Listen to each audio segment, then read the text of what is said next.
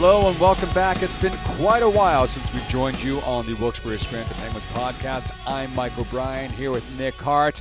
Happy almost start of the hockey season, but the summer is officially come and gone, and we're getting ready for training camp. We're getting ready for the preseason. We're getting ready for the start of the regular season. But since then, there's been the annual rookie tournament that precedes the Pittsburgh Penguins training camp. Nick Hart, you were up there. Nick, good to see you. How you doing? Oh, my friend Mike O'Brien, it is good to see you too in the rookie tournament up in Buffalo, the Prospects Showcase, as it was christened. Ooh. Yeah, I know, you got to get that right. Oh, no, Prospects Challenge, so I did get it wrong. The Prospects Challenge. Second try was the charm. It was great. It was a lot of fun. It seemed like the players enjoyed it, and I think their enjoyment of the three-game spree showed in the way they played on the ice because they walked away as champions. No trophies, no medals or anything like that, but the most points out of the four teams at the end of 3 days. It was almost like a reunion up in Buffalo because you had the Buffalo Sabres squad now with Jason Botterill as the manager and Chris Taylor, the Rochester Americans head coach. Yep. You had the New Jersey Devils with Ray Shero, John Hines, and Lane Nasri. I'm sure they were around surveying the scene. Yep. And also the Boston Bruins as head coached by Jay Leach. Yep. So it was like, it basically was a Penguins family reunion in a way. Yeah, there was, I think, one particular time of the day, the first night on Friday when the Penguins played the Bruins before the game where Mike Sullivan, Jay Leach, Ray Shero, and Jason Botterill were all within like 5 feet of each other. That's pretty much how the organization of this tournament worked out, coincidentally, all these connections intertwining one another. Well, hockey is definitely a small world, but let's talk about the product on the ice. And like you said, the Pittsburgh Penguins, their prospect class, their prospect team came away with the quote-unquote victory during the 4+ days of games. And, you know, you look at the rosters on paper for New Jersey, Boston. Who am I missing right now? Buffalo and Pittsburgh.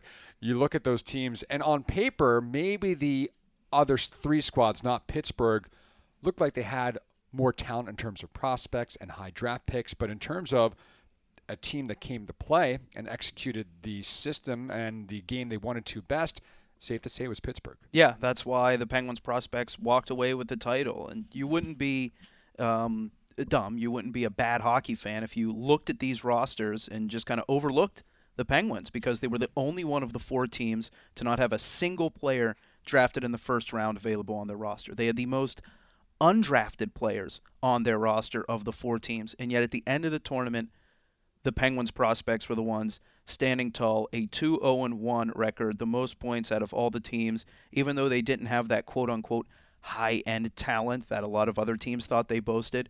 The Penguins put together an excellent roster from top to bottom. They got contributions from up and down the lineup. Everybody came to play. Clark Donatelli spoke at length about the compete level of his players.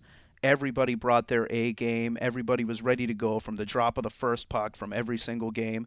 And it's really a testament to this entire organization. Now, once again, I don't think we're going to be talking about 10 years from now, oh, remember that rookie tournament victory, what a glorious time. But the fact of the matter is what they were able to do, despite lacking those first-round picks and having a lot of unsigned players, they made every single rostered player count. It's a testament to the coaches, to the management, to the scouts, all the work that they put in constantly year in and year out. And, of course, the players themselves, the guys that have to go out and play the game.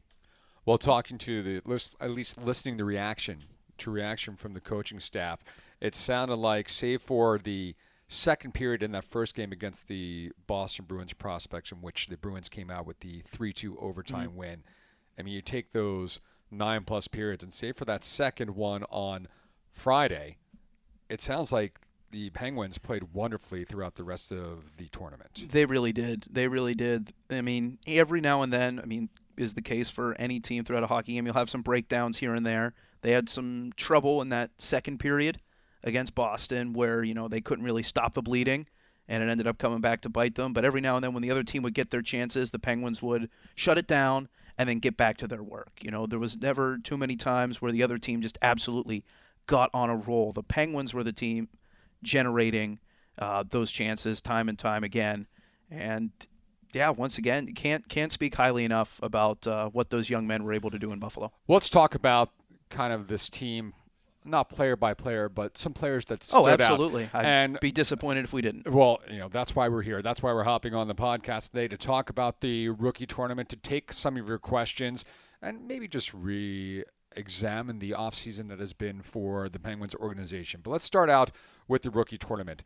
And we'll go into specific players in your reaction, Nick, because you were up there. But who was your MVP of the tournament? Oh, boy, that's a tough one. Maybe, you know what? Let's save that for... Okay, yeah, we can circle back to that. We'll circle back to that. Let's start off with a guy who made an impression right away with not a lot of ice time, and that is 18-year-old Jordy Bellerive. Playing a fourth-line role, he found the stat sheet, well, let's be honest, a ton over the course of the tournament. Every single game. 7 points in 3 games for Jordy Bellerive. Led the team with 4 goals, had a hat trick in their second game victory over the New Jersey Devils. And that kid really left an impression. We were joking around that the NHL.com site was going to crash with fans trying to buy Jordy Bellerive jerseys, even though he is unsigned and undrafted. I was absolutely shocked when Jordy Bellerive wasn't one of the 217 names called at the NHL entry draft in Chicago this past summer. Absolutely stunned. I didn't think he'd go in the first 2 rounds, but I thought someone would take a flyer on him. But the fact of the matter was, he's slightly undersized, not really short, but slightly undersized, and didn't play top 6 minutes regularly with the Lethbridge Hurricanes this past year. Still put up respectable points, but I guess not getting that premier ice time, it was enough to push him outside the bubble for scouts around the league. But the Penguins quickly came calling, invited Jordy Bellerive to development camp, brought him to this tournament as well, and he made the most of his opportunity. He's a spark plug, constantly working, and once again, didn't get top flight minutes in this tournament. That was reserved for guys like Daniel Sprong, Zach Aston Reese, Thomas DePauli. Jordy Bellerive was playing on the fourth line in every single game, and every time he stepped on the ice, you noticed him. He was putting the puck in the back of the net, setting up someone else for a goal, or just driving so hard to the front of the net, battling hard in the corners. There were a couple times where he went to the net and just got absolutely walloped. Just took the punishment for going to the dirty areas, but he popped right back up and kept going to those areas every single time. It was a lot of fun to watch Jordy Bellerive. There have been some singular names that have made an impression for themselves during this rookie tournament and have earned themselves contracts. Jean-Sébastien Dée stands out, Reed Gardner, and Jordy Bellerive still unsigned. But you figure if there's one player that may have earned himself a spot with the Pittsburgh Penguins down the line, it's probably going to be Bellerive. And a couple of these other high-end prospects that a lot of people were focusing in on and how they would perform, you mentioned already. Zach Aston Reese, Tom DePauli, Daniel Sprong. But let's start with Teddy Bluger, who will definitely be battling for a spot up in Pittsburgh once training camp starts up this weekend. He was wearing the C for the Penguins prospect group, and though he maybe didn't find the stat sheet as much as he would have liked, scouts and management just raved about his performance.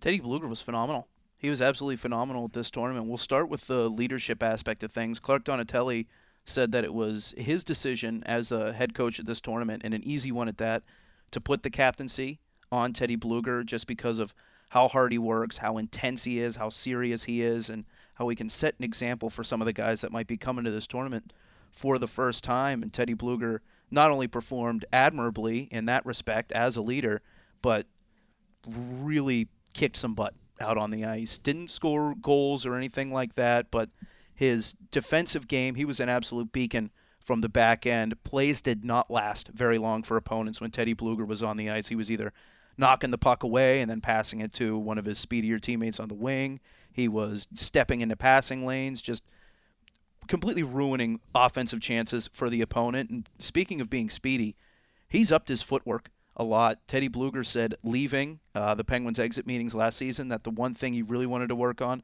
was his skating. Well, he told me he spent a lot of time doing drills to extend his stride, get a little more power out of his stride, and then some lateral agility as well. And it's showing right now. His stride has gotten a little bit smoother. You can see there's a little bit more jump in his step, and that might make a huge difference for Teddy Bluger in this upcoming season. Let's move on to Daniel Sprong, who was seemingly with the Pittsburgh Penguins for an eternity last year. Once he finished up in Charlottetown, he was a black ace for the Penguins through their cup run, and then was right there for development camp. He finally got a break to head back home, and then definitely someone who the Penguins were focusing on and wanted to see how he did during this rookie tournament last weekend. And it seemed like he wasn't lacking for offensive chances and able to find the back of the net a couple times. Yeah, that's the other thing. Daniel Sprong in previous rookie tournaments, he actually said he's never been able to score really much of these tournaments for whatever reason. He said he's saving his goals for the main camp now with the Pittsburgh Penguins and the rest of the season. But if there's one thing Daniel Sprong has been good at his entire career, it's scoring goals and creating scoring chances. And that shows his last year in junior. After he came off of that shoulder injury, he went back to Charlottetown and had more goals than he had games played in the regular season. He had 32 goals in 31 games, 59 points overall before being a beast in the postseason as well. So we know he can score, and everybody there saw the offensive talent that he had, even though a lot of the pucks weren't going in. I think in the title game against the Buffalo Sabres, he ended up having something close to like 15 shots on goal. Now, the Penguins had a lot of power play time in that game, but he was just constantly generating scoring chances.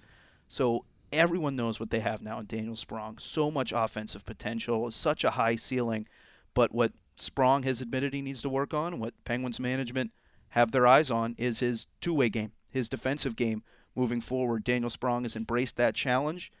He's far from the first ever offensively gifted player to go through these growing pains. You can go through a laundry list. Penguins assistant coach Tim Army cited his time with the Anaheim Mighty Ducks, that Paul Kariya and Teemu Selanne were on the same team at the same time and had some trouble with the defensive side of the game. So much offense at their disposal, and it was a process for them. But they got there, and now both of those players are going into the Hockey Hall of Fame. Steve Yzerman is always an off-sided example as well, a guy who put up tons of points in junior, tons of points in the pro, but he was considered to be one of those guys who couldn't get over the hump because he couldn't play the defensive game. Completely remodeled the way he played, and now he's considered, the second-best Red Wing to Gordie Howe? Just about. Yeah, he's at least at forward. Yeah, he's in that pantheon. Yeah. He is, and it's because he too had to go through that process. Now, I'm not saying Daniel Sprong, based on this rookie tournament, is going to be in the Hockey Hall of Fame, but that's what we can watch from Daniel Sprong moving forward this season.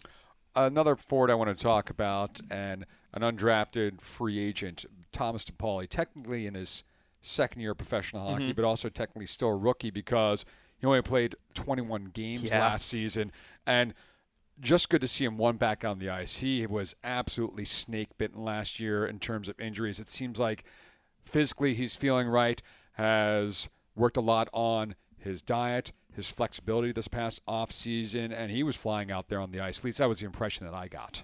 That was the impression everybody got.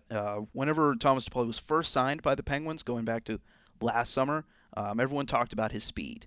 And we saw it a little bit here in Wilkes-Barre Scranton. Because he was constantly battling injuries, he never really got into a groove, and his season was ultimately cut to a hard end after going through so many injuries before that with that back surgery that he had. Well, now he's looking really fresh, really good. Not only have you, like you mentioned, has he changed his diet, but he's also gone out. He said he's working on flexibility, just so that his body's always loose and can handle the grind of constantly playing hockey, constantly practicing, constantly taking hits, playing the style that he likes to play.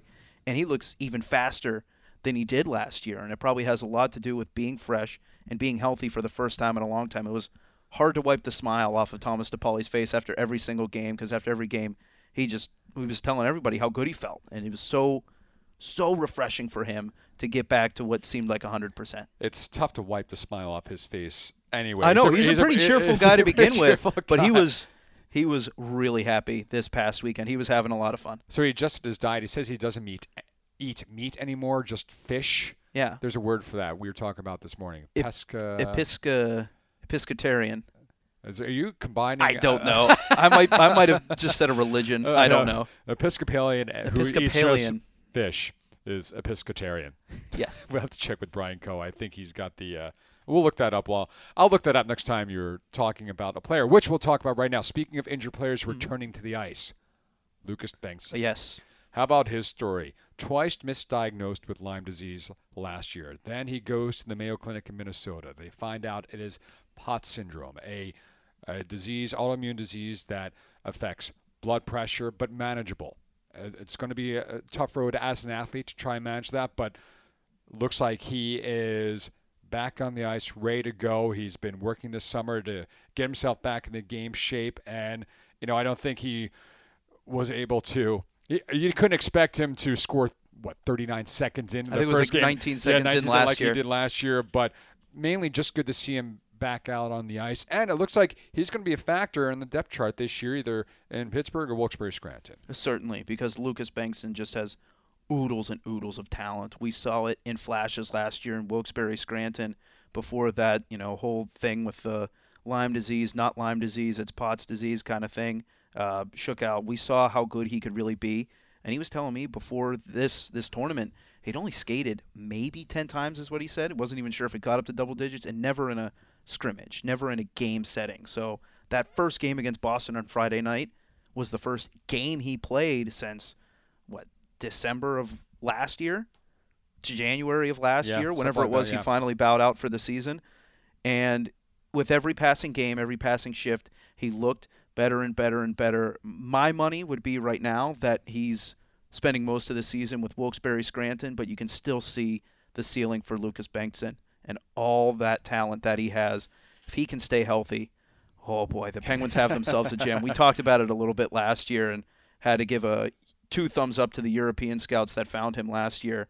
And yeah, if he can find a way to stay healthy, look out. Look out for Lucas Bengtson. I know you don't like +4. I know you don't like plus minus. I do not. But +14 and 16 games is still pretty impressive, no matter how you look at it. And just good to see him back on the ice. Like you said, maybe the spots or lack thereof just stacked up against him right now. But especially given he's still getting himself back into the routine of playing and things like that. Once the rust completely gets shaken off, I think a lot of spots will already be taken in Pittsburgh. But that's great news for Wilkes-Barre Scranton Penguins fans, because I really, really like that young man as a person and a player.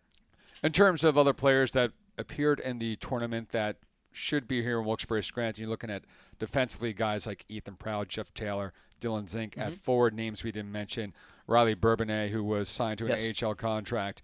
Reed Gardner was around, as was Gage Quinney and Freddie Tiefels. But let's circle back around to the question I began with. MVP. It's down to 2 players for me. And I'm sort of wrestling with this. Can I help break the tie? Yeah. How are you going to do that? I don't know. But I have to name my 2 players? Name your 2 players. All right. The 2 players that are neck and neck in MVP voting for me are Teddy Bluger and Jordy Bellerive. But I think Jordy Bellerive might have to get the tiebreaker just on virtue of points. I think you're right. You can't win games without scoring goals, and he scored 4 and added 3 helpers, more points than anyone else on the team. I think you just answered your own question there. Yeah, but I cannot emphasize MVP. I can't emphasize enough how positively Teddy Bluger impacted the game with his defensive work. It was visibly impressive. What do you expect from him here in his second year? Kind of changing tracks a little bit. No, a lot of that. Still being excellent defensively. We saw that last year with Wilkes-Barre Scranton. We saw him break out offensively a little bit more than I think you and I. He can make some plays. Oh, yeah. He's incredibly smart, excellent playmaker. And now with that added speed, that added little bit of a jump, I can't say for certain how many points that will translate to, but I think it'll just make his defensive game that much more dominant, because on the defensive side of the puck, you still have to be quick. You have to be able to change gears quickly, transition, pivot to keep up with how fast the game is getting offensively. You don't have to be just fast to create points. You have to be fast to prevent points for your opponent. So I think he's going to become even more dominant defensively. Offensively, I think he could get into double-digit goals if he spends the whole season in the American Hockey League. And how many assists did he have last year? 27? 28? 24. 24? Well, I think it would be reasonable to expect 40 points out of Teddy Bluger. It's funny because he had those 10 games after his senior season at Minnesota State in which he didn't pick up a point. So fortunately or unfortunately, depending on how you look at it, offensively he didn't set the bar very high for himself. And then last year in just 54 games, don't forget he didn't play, every single game for the Penguins last season. 7 goals, 24 assists, 31 points. I think that's, I don't want to say way more, but more than I think people were projecting or expecting for Teddy Bluger. And he showed some good playmaking ability. Yeah, I'll say it myself. I was not expecting that kind of offensive output from Teddy Bluger. I expected him to be a third, fourth line center for the Penguins, steadily perform admirably on defense, be really reliable. Yeah, exactly.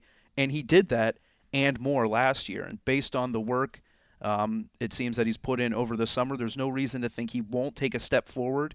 But instead of saying, oh, he's going to break out offensively, I'm talking about 20 goals from Teddy Bluger, 80 points from Teddy Bluger. I just think his defensive game is going to get even more dominant. So that would be great for the Wilkes-Barre Scranton Penguins and perhaps the Pittsburgh Penguins. I mean, there are spots available up in Pittsburgh right now. Is he the guy that wins that spot? Well, there's training camp and all that still to determine all that. So here's the time frame right now, the timetable. The Pittsburgh Penguins begin their training camp this Saturday. Wilkes-Barre Scranton still to announce their training camp schedule, but looks like it'll be the weekend after. And in case you don't know, 4 games in 5 days for the preseason schedule with Wilkes-Barre Scranton beginning Wednesday the 27th, then the 28th. Day off. No, sorry, 27th, then a day off, then the 29th, 30th, and October 1st. So lots of opportunities to see the Penguins of the future. But we threw out a call to action before we hopped on the podcast today to see, hey, it's been a long summer. You and I have been doing the two-man advantage.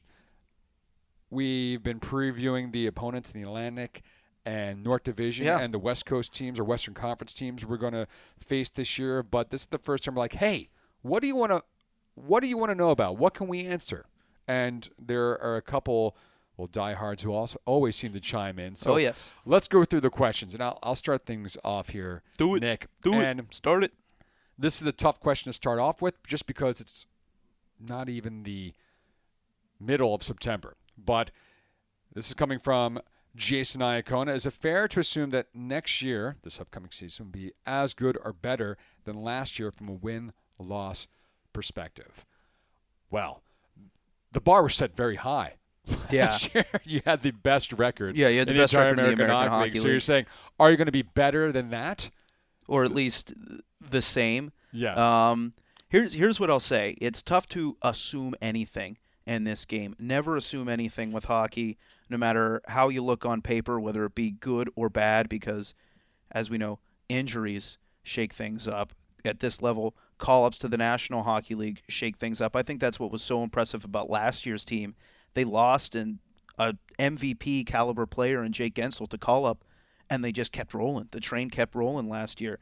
Based on the talent that this team has, they can be in that pantheon. But what I don't want people to start doing is start crying and cursing the sky if the Penguins end up, fourth in the Atlantic Division or third in the Atlantic Division instead of first overall in the American Hockey League. Because, let's face it, what this team is trying to build to do is, one, we always hear about it, develop players, and they've shown they're excellent at doing that. And two, win the Calder Cup so that you can help continue to develop those players, because if you're playing important games in the playoffs, that's young players that are getting to play in important games and developing in that aspect.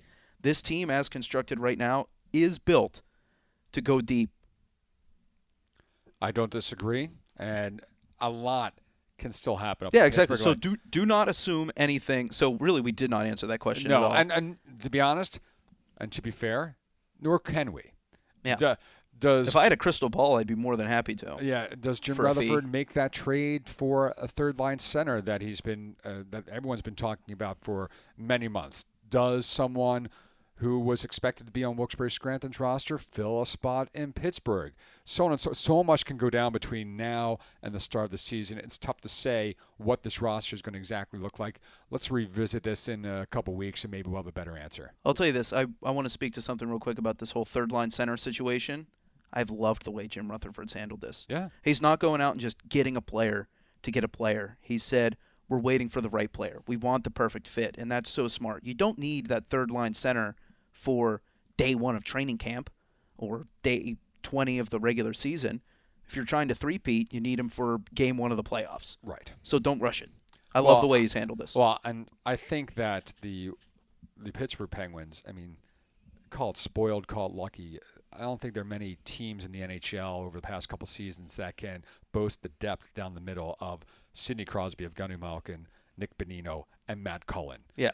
So now Matt Cullen's moved on to Minnesota, and Nick Bonino got a well-earned payday from the Nashville Nashville, Predators, and now Penguins are just trying to figure out where that comes from. Maybe it's in-house, maybe it's elsewhere, but I love the way Jim Rutherford and company have handled it so far. Exactly. So, following up the question of how the Penguins will look this upcoming season, is there a sleeper in this Atlantic Division for you? Okay. I think Lehigh Valley is going to be...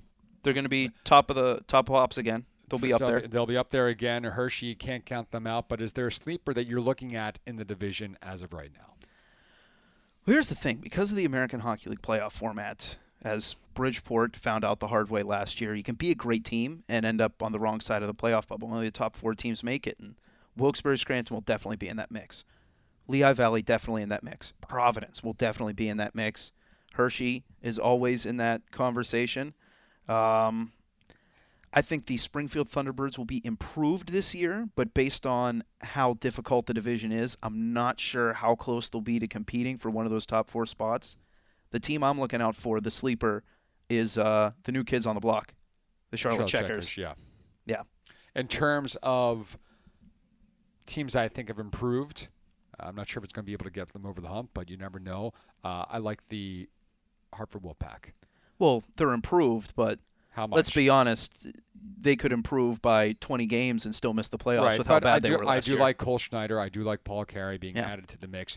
They're definitely better. They're a better team. Is that enough to get them into a playoff spot? And they're going to need some improved play from their youngsters and their prospects, but we'll see. So you go with the Thunderbirds. No. I'm picking the Checkers. Checkers are my sleeper. Yes, they were a playoff team in the West last year, but they made it in on the last day. I think they could really give people a hard time because I think they look even better than they did last year.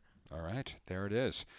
I know you got a question that was sent just to you. I guess I don't matter. So no, what do you suck, buddy. I get this one all for me. Well, I guess I get to answer that. Yeah, that's true. Okay. This one is from Louis Vittorio on the Twitter.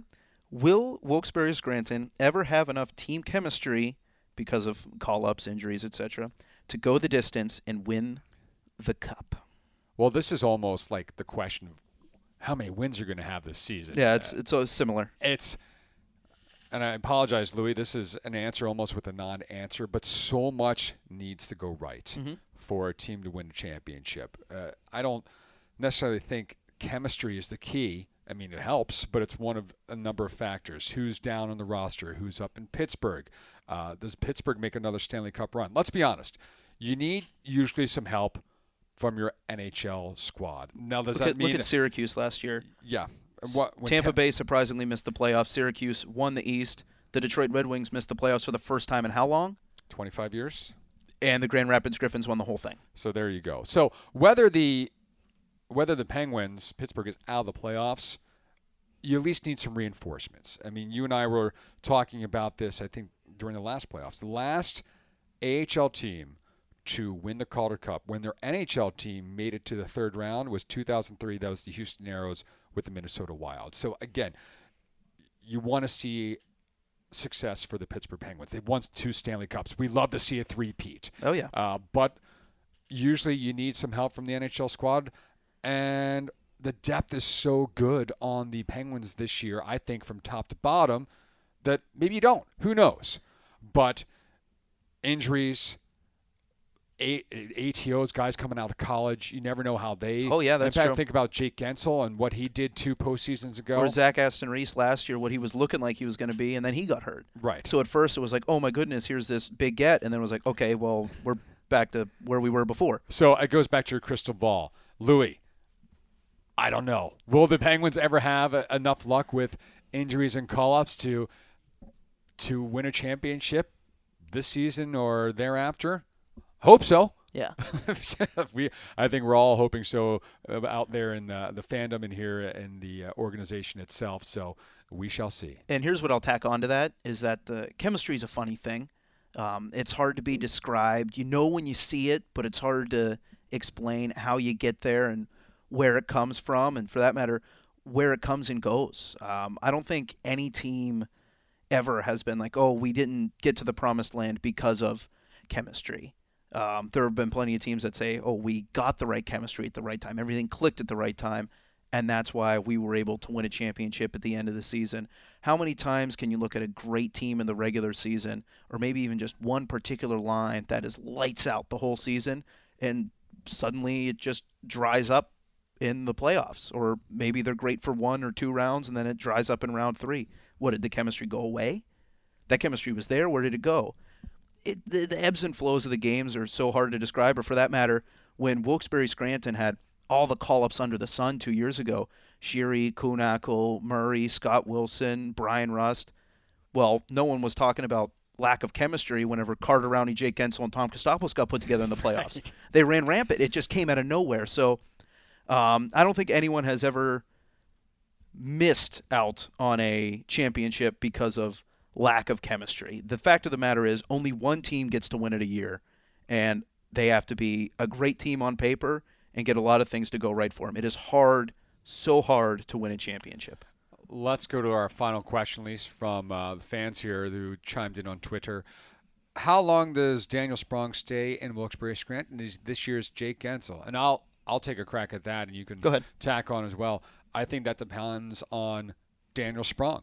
And don't forget a guy like Zach Aston-Reese. I mean, Jake Gensel, not only did he play so well here in Wilkes-Barre Scranton during the regular season, he followed up that great postseason run. But once he went into Pittsburgh, the first stint went okay after that 2-goal game. But then he went back up, and he proved that he belonged in the NHL, and he was putting up the points. He was playing well, and obviously he had that amazing run with Pittsburgh as they won the Stanley Cup. So when does Daniel Sprong go up? I think it depends on, well, the spots available in Pittsburgh, how he's playing down here in the American Hockey League with Wilkes-Barre Scranton, assuming he does come down here to the AHL.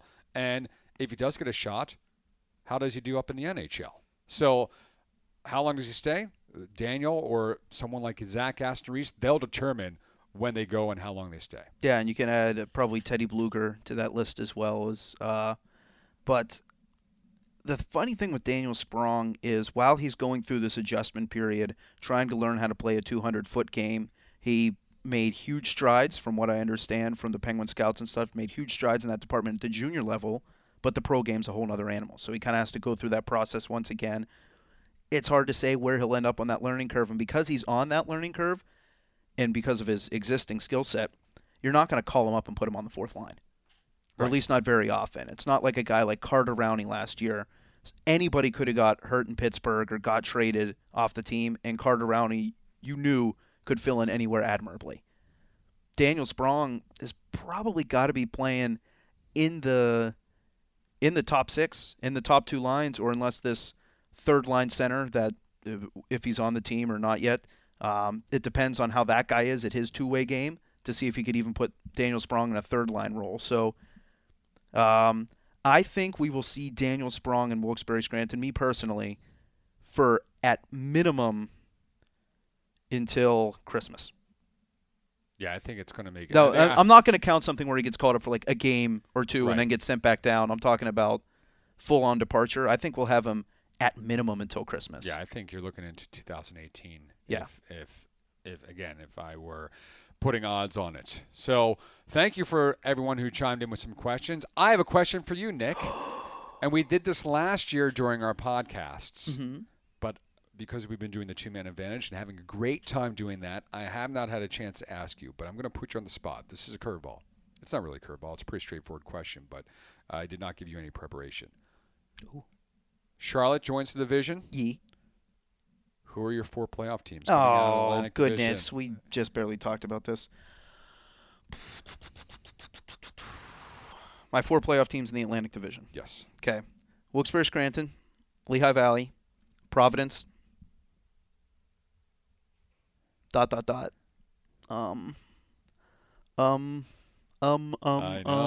know. Oh, boy. Charlotte. Okay. I'll answer as well. Okay, go ahead. That's only fair. And I want fairness here. I want everyone to know at home that we're all about fairness here on the podcast. We're about fairness. We're about honesty. We're about balance. I don't know why balance is in there, but we are. Equilibrium. I'm going to go with the same quartet as 2016-17. Oh. I thought you were going to say the same as me. No, I'm going Wilkes-Barre, Scranton, Providence, Hershey, and Lehigh Valley. So no change. No change. And don't even come on Twitter after the podcast, people, and ask us to pick seeds. It was tough. It was tough enough for me to pick a top 4. Don't be like, who's first, second, third, listen, fourth. Yeah, it's going to be. Especially with how tight it was last year. Oh, it's going to be another tough, tight division. By the way, how was your summer? We didn't get a chance to just sit down and chat about things here during the summer. Did you binge watch? Did you go on any vacations? We did. We talked about that a little bit on the last the free agency podcast. Yeah. A lot of time was spent in front of the TV, in front of the laptop, in front of the phone. That was like July. So we've had 2 whole months. Really, we've had the meat of the summer. Yeah, and since I've still then. just been doing the same thing, just watching watching a ton of television. I'm thrilled football's back. I love me some football. I always forget how much I love football until like week 1 of the college season, and I'm like, oh, football's awesome. And then week 1 of the NFL season comes around, and I'm useless from 1 to midnight on week 1 of football Sunday. Most football Sundays, I'm useless from 1 to midnight. We're only 5 Sunday games here during the first 3 months of the season, so you won't have too many conflicts with football and Wilkes-Barre Scranton Penguins hockey. No, not for the first half of the season. That's good. That's good news. Yeah. I'd be like, we'll be playing Syracuse on October 15th. I'll be like, where's Nick? I had like this living night terror like 2 weeks ago when we were looking at the schedule and like I mixed up my months or something like that. Like I was looking at March and thought I was looking at February and thought we had like one of those 5 o'clock Sunday games at Hershey on Super Bowl Sunday. I almost drove my car over a bridge. I was like, "There's no way this is happening," but then I realized I was looking at the wrong. No, month. we are off Sunday, February 4th, so we will be around. Do you have a Super Bowl pick? Yeah, my Steelers. And no, I might. If I can't pick the Steelers, I got to take my heart out of it. I'll take the Pats from the AFC, even though they lost week 1. I think they'll be okay. I think they have. I think they have the right guys to dig themselves out of that 1-0 hole. 0-1 hole. Yeah. And then from the NFC's weird. Yeah. Like anybody could come out of the NFC. Like I feel like the AFC, you have defined Pats, Steelers, Raiders is a popular pick. But beyond those 3, am I missing anyone from the AFC? I mean, you can make a case for the Chiefs. I guess you could with the way they looked week 1, but there's a lot of season left. Yeah. I don't put them in the same tier as Oakland, New England, and Pittsburgh. And then the NFC, I feel like, is just a cluster. Yeah. Just a giant cluster. So I'll go with my boy, Aaron Rodgers. Aaron Rodgers. Green Bay Packers. Green Bay Packers. I guess I got to do a pick too. Yeah, because about equilibrium, equality. Equality, balance. Fairness. Left, right, up, down, east, west. What about north, your south. Eagles? Are they going the distance this year? You know what? Fly, Eagles, fly. As a Philadelphia fan, I've been known, I almost required to keep my hopes high and my standards low. So I'm not going to project any sort of Super Bowl success for them. If they get above 500, that's an improvement. If they make it in the playoffs, well, that is, I think, exceeding expectations. But I think they do have a shot at the division because... You do? I do. I mean, if the Dallas Cowboys slip a little bit, we'll see. They would have to slip a lot a bit. Well, we'll see. In terms of the NFC, it's a cluster. You're right. You know what? I almost want to pick Pats and Falcons again. Again? Just because it's... I think the Falcons are going to regress. Not like under 500 regress. Just not... They won't be the same team, I don't think. I mean, does it pay me to say Pats, Cowboys? Wow. Yeah. There would be a lot of people hate watching the Super Bowl. Oh. Would that be the most hate-watched Super Bowl ever? Just everyone rooting for the arena to cave in? Rooting for the first time. Are those the 2 most hated fan bases in football? Right now, at least. Although the Eagles are always up there, I have to be honest. Just in terms of fan bases. I mean, yeah. Steelers are up there too, but not. I feel like people hate the Patriots. No, I'd be rooting for the first tie in Super Bowl history. Yeah. No winner, just a tie. What would they do with the Lombardi Trophy? Split it down the middle? I guess this goes to last year's winner. Just the Pats get to hold on to it. You get half the rings, so you have to get one guy on each team together in the same room at the same time and no bump rings. fists. No rings. You've tied. No rings? There's no winner. There's a tie. That's lame. I know. Sorry. Well, listen. But let's hope that doesn't happen. Let's hope that doesn't happen. Well, we have rambled on long enough on, well, topics hockey-related, Penguins-related, and obviously many topics, none of the above. So rarely do we get to talk about breaking news on the podcast. Usually it's before or after. This is during. This just came through, at least in our timing. Yeah, time of recording. Time of recording, this came through. The Wilkes-Barre Scranton Penguins with, I think, a quality signing. I mean, here we are, the middle of September. September 13th? September 13th. Probably this will be the 14th. 14th upon release. 13th of recording, 14th of release. Rarely do you find these types of players this late into the offseason. But, you put out the release, so I'll let you break the news for people who haven't already heard. If you haven't heard, the Wilkes-Barre Scranton Penguins have inked forward Christian Thomas to an American Hockey League contract for the upcoming 2017-18 season. Thomas is coming off of a year in which he had a career-best 24 goals and career-best 49 points, tied for the Hershey Bears' lead in goals, I believe, and ended up with 12 power play markers, which was tied for fifth best in the league. Yeah, I mean, he shattered his previous career highs, and you wonder how much of that maybe is a part of that high-flying offense and playing with guys like Travis Boyd, Riley Barber, and, of course, Chris Bourque. But here's why I'm heartened a little bit. You go back to the season before. Not disheartened. You're heartened. I'm heartened. I don't think last season is a fluke by any stretch of the means. You go back to the season before, 2015-16, and 14 points in 18 games with the St. John's Ice Caps, and also 7 points in 16 games on what was not the greatest Springfield Falcons. A bad Springfield Falcons team. They were bad. I mean, almost a point per game for a pretty good Ice Caps team. So I don't think last year was a flash in the pan. I think he slowly developed. We've talked about how we've liked his game before when he was skating with the Hamilton Bulldogs and the St. John's Ice Caps. And it seems like it all came together for him last year. Yeah, I think a biggest reason why he was able to put up those career-high numbers was he never got the NHL call-up last year. Every previous season he had played, he had gotten NHL games or would be scratched up in the NHL. So he was steady Eddie in Hershey, constantly there and had the opportunity to stay in a rhythm, put up those kind of points. And by signing an American Hockey League deal with the Penguins, there's not going to be any sort of threat with that. The expectation is that he'll be in Wilkes-Barre Scranton for the entirety of the season. Maybe you raise an eyebrow because his production dipped a little bit or a big bit in the second half of the season. He came just firing out of the gate. But all things considered, I really, really like this move for Wilkes-Barre Scranton. I really do. This is just that one extra weapon on offense that I thought they needed. And they got it. They got it big time. To be fair, the entire Hershey Bear squad did also take a dip in the second half.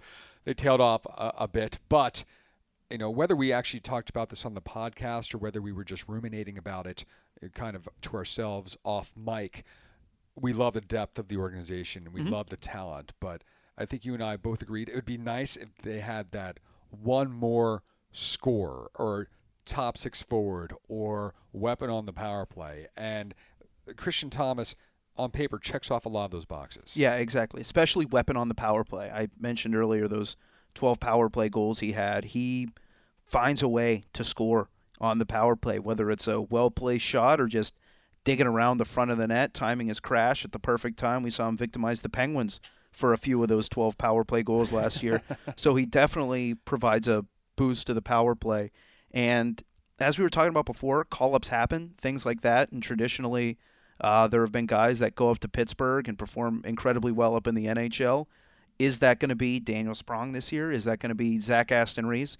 Christian Thomas provides excellent offensive insurance in the event that guys go up and stay up. You're still going to get steady production from a guy like him as long as he stays healthy, stays motivated.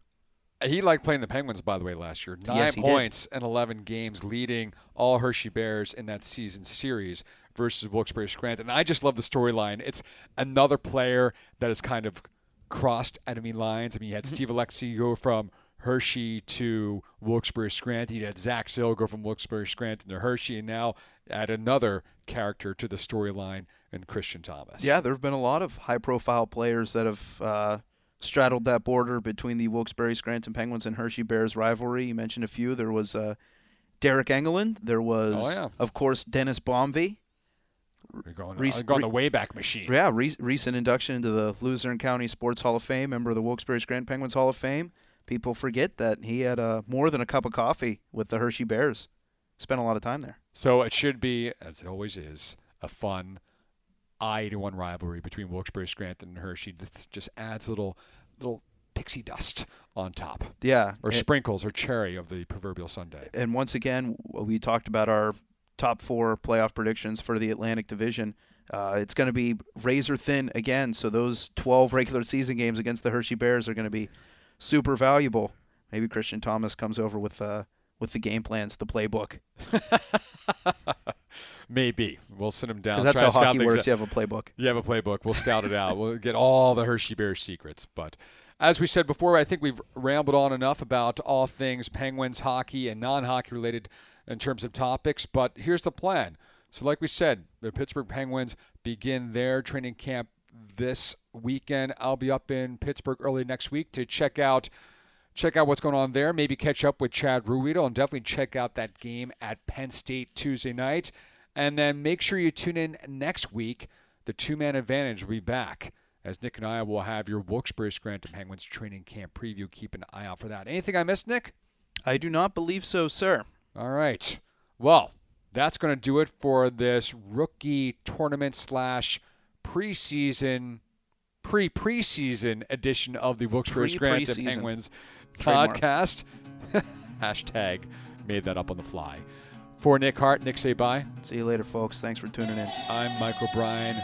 Thank you for tuning in. We will see you next time.